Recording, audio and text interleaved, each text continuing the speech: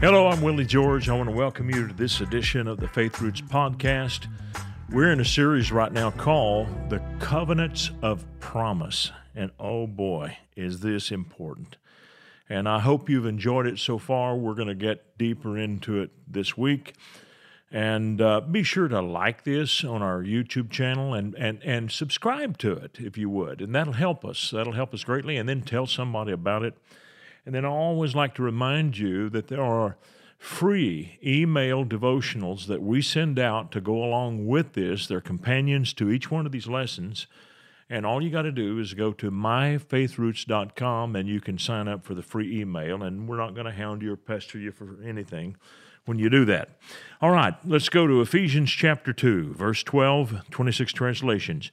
You had no connection with Christ.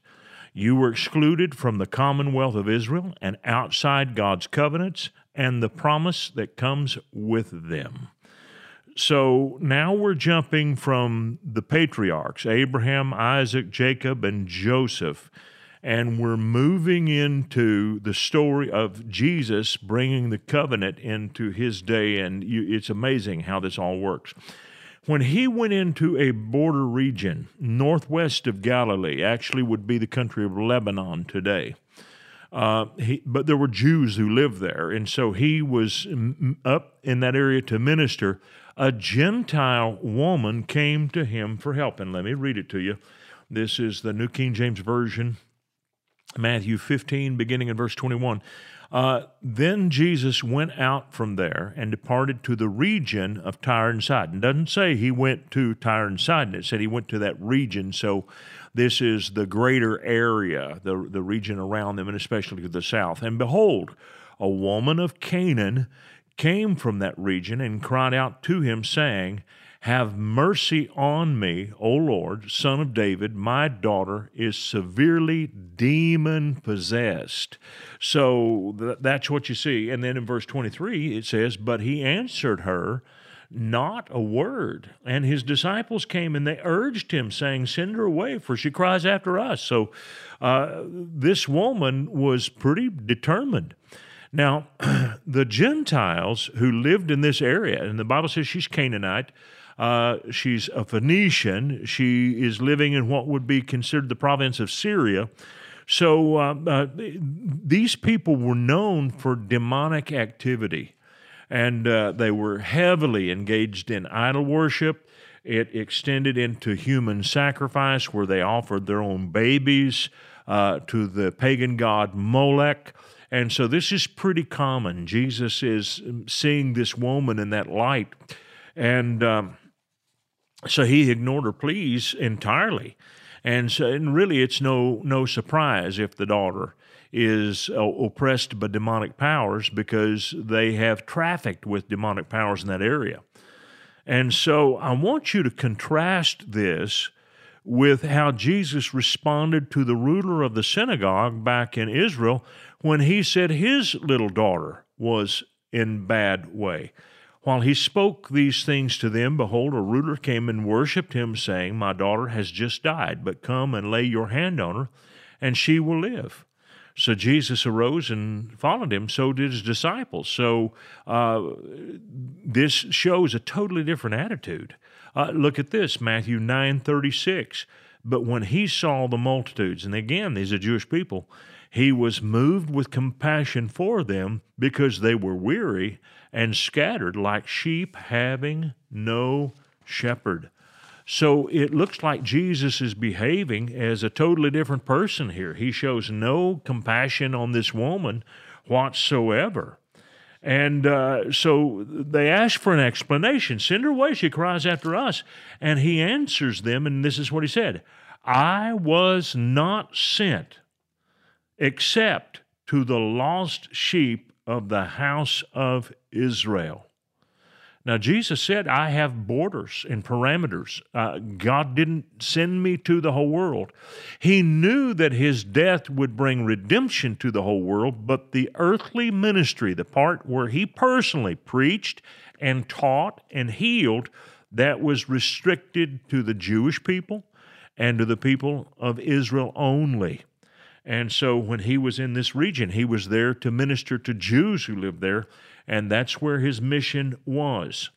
And his mother prophesied this. Listen to this. This is Luke 1:54-55. He has helped his servant Israel, God has, in remembrance of his mercy, as he spoke to our fathers, to Abraham and his seed forever. So Mary is saying this about the ministry of the baby she is going to have. And she's prophesying that he will be sent to Abraham and his seed forever. Now, this is what Jesus said to his own apostles later when he commissioned them to go preach. This is Matthew chapter 10, verses 5 and 6. These 12 Jesus sent out and commanded them, saying, do not go into the way of the Gentiles, and do not enter a city of the Samaritans, but go rather to the lost sheep of the house of Israel. So he knew and thoroughly understood the borders of his ministry. He was sent to the children of Israel. Now, Jesus knew that after his death and resurrection, that the gospel would be preached in all the world. And it's what he told his followers to do, go into all the world, preach the gospel to every creature. He says that in Mark and Matthew. He says, go make disciples of all nations. He said, you'll be witnesses to me in Judea, Samaria, the uttermost part of the earth. So he says that in Acts 1, Jerusalem, Judea, Samaria, the uttermost part of the earth. So he knows it's going to expand and go everywhere. But first it has to go to the family of Abraham. Now, why is that important? It's because God honors covenant, and God remembers covenant. And if he's going to send his son to be a messenger of his goodness, he owes it to the seed of Abraham because of the covenant he made with Abraham. And keep this in mind, it was the family of Abraham that brought us this knowledge of God. And even in their failures, there were still many, many of them who had good hearts and who wanted to follow God and who prayed and fasted and honored the Lord, and they built a temple and they did so many things. There were prophets and they wrote down the scriptures. They were used of God to bring us the oracles of God. So it's only fitting and just that when Jesus comes, his ministry is aimed at the covenant people. Now, it wasn't going to stay there, but it had to go there first. And that was very, very important. And Jesus was going to honor that. Now, near the end of his ministry, and we read it in John 4, he was released to go to one of the cities of Samaria. And that's where he talked to the woman at the well. But in the beginning, when he first released his apostles to go out and preach around Israel, they didn't go into the Samaritan cities, but they began to expand because the Samaritans did have some Jewish blood. All right, now, this woman hears this, I'm not sent, but unto the lost sheep of the house of Israel. Then she came and she worshiped him, saying, Lord, help me. And Jesus answered her in what appears to be an insult. It really isn't, but it appears that way to someone who thinks only in modern day terms. And he said this, it is not good to take the children's bread and throw it to the little dogs. Now, in the Middle East, in Jesus' day, they did not feed the grown-up dogs. The grown-up dogs fended for themselves. They roamed about, and they would never have fed them table scraps. But puppies were different. And the puppies were brought in as part of the family, and they would be around the table and whining and whimpering for food. But the puppies would never be fed first.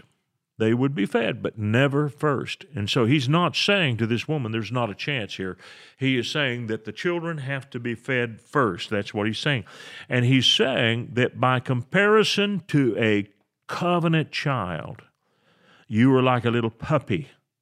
And you may have some benefits, but you're still like a little puppy. He's saying that the people in covenant with God have extraordinary privileges. And that's how the Jewish people were taught to think. They were taught to think, we are blessed. We have amazing blessings. And that's not a sense of racial superiority. It is a sense of spiritual superiority. And here's the truth. If you believe that God is good and that God has entered a covenant with you, you would have to believe that we are more blessed than people who know nothing about our God. And that's how they thought. We are more blessed than those who worship idols, that worship demons. We are far better off than them. And that's what Jesus was referring to here. And so he was comparing the situation of the Jews in covenant to a little dog who was around the table, who's got little scraps, but was not really a part of the covenant family. God honors the covenant before he honors desperation. Now, she said this. She worshiped him, and she said, Lord, help me. And when he said it's not good to take the children's bread, and by the way, he calls healing the children's bread.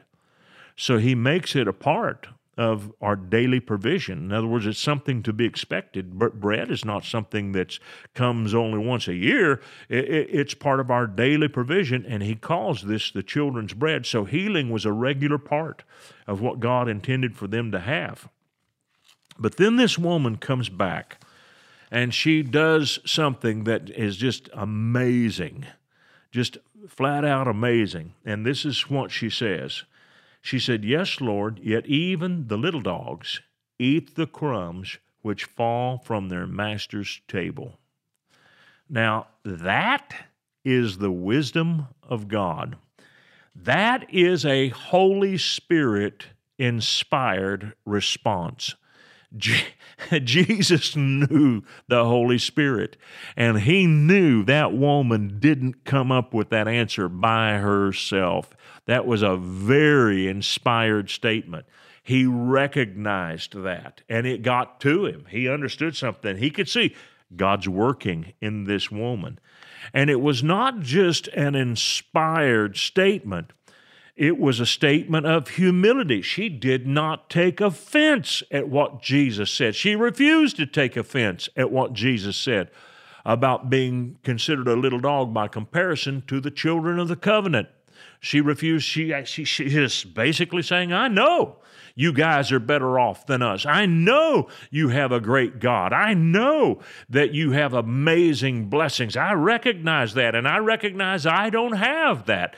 She's basically saying that. She is humbling herself, and she says, even the little dogs eat the crumbs which fall off their master's table. Then Jesus, he answered her, and he said, O woman, great is your faith.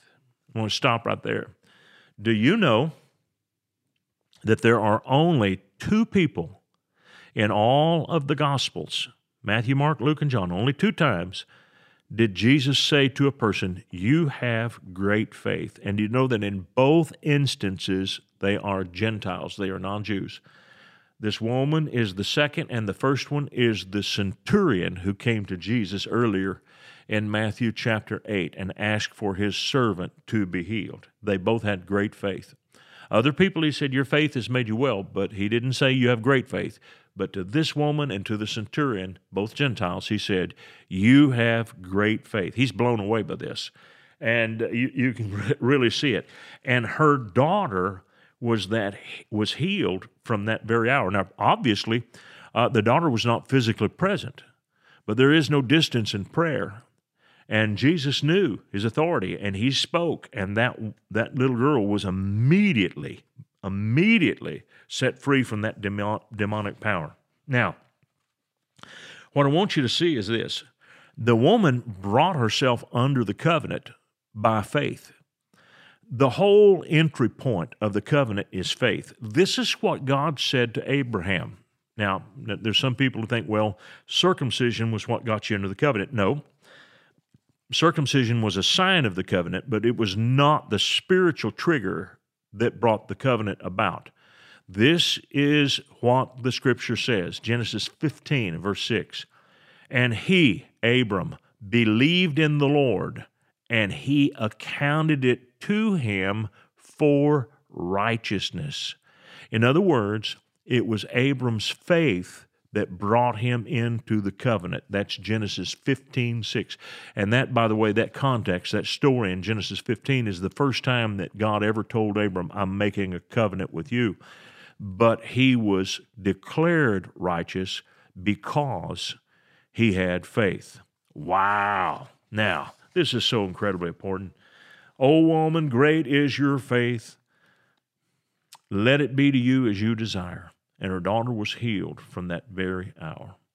So covenant blessings are released because of faith. You want to experience the fullness of the covenant, develop your faith.